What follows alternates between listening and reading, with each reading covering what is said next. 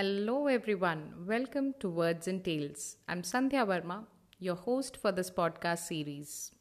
Now, let me give you a quick intro on what Words and Tales is all about. In my 12 years of experience as a teacher, trainer, mentor, communication coach, I have seen students and individuals with a burning desire to speak this language fluently. They're struggling really hard to get out of their hesitations and fears to speak English. But what comes as a hurdle to them is the vocabulary.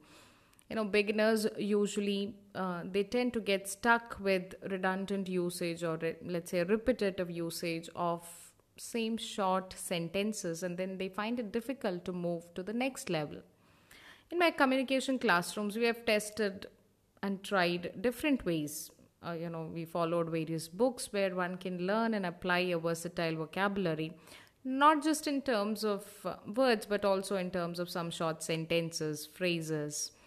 And we tried learning few words per day, let's say journaling, listening, reading, and a lot more of these exercises. But what we have observed over a period of time, um, they are not able to sustain interest levels, and all these methods, as you go down, they just die down, the efforts die down.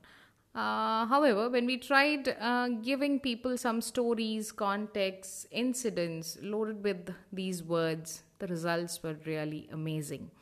They came back to us and saying, "Ma'am, it really works. We actually liked it." We started giving them these words in contexts where they can use it, and then giving them some examples of, how can they use it in different ways, the same old words. So this exactly, gave me the idea of bringing all these experiences together and similar stories together so that we can spread the word and let people know how to improve their language through a better vocabulary. Through Words and Tales, we have tried to bring in interesting, life-changing incidents, experiences that have we have come across either through my reading or in due course of my interaction with people from different walks of life.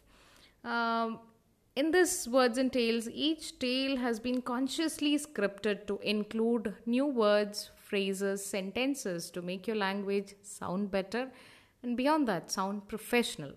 Now, towards the end of each story, we would look at how these words and phrases are being used in the story and what other different contexts can we use these words in. So, you know what? I am all excited to get set go for this journey of learning the language through some words and tales. So, let's begin.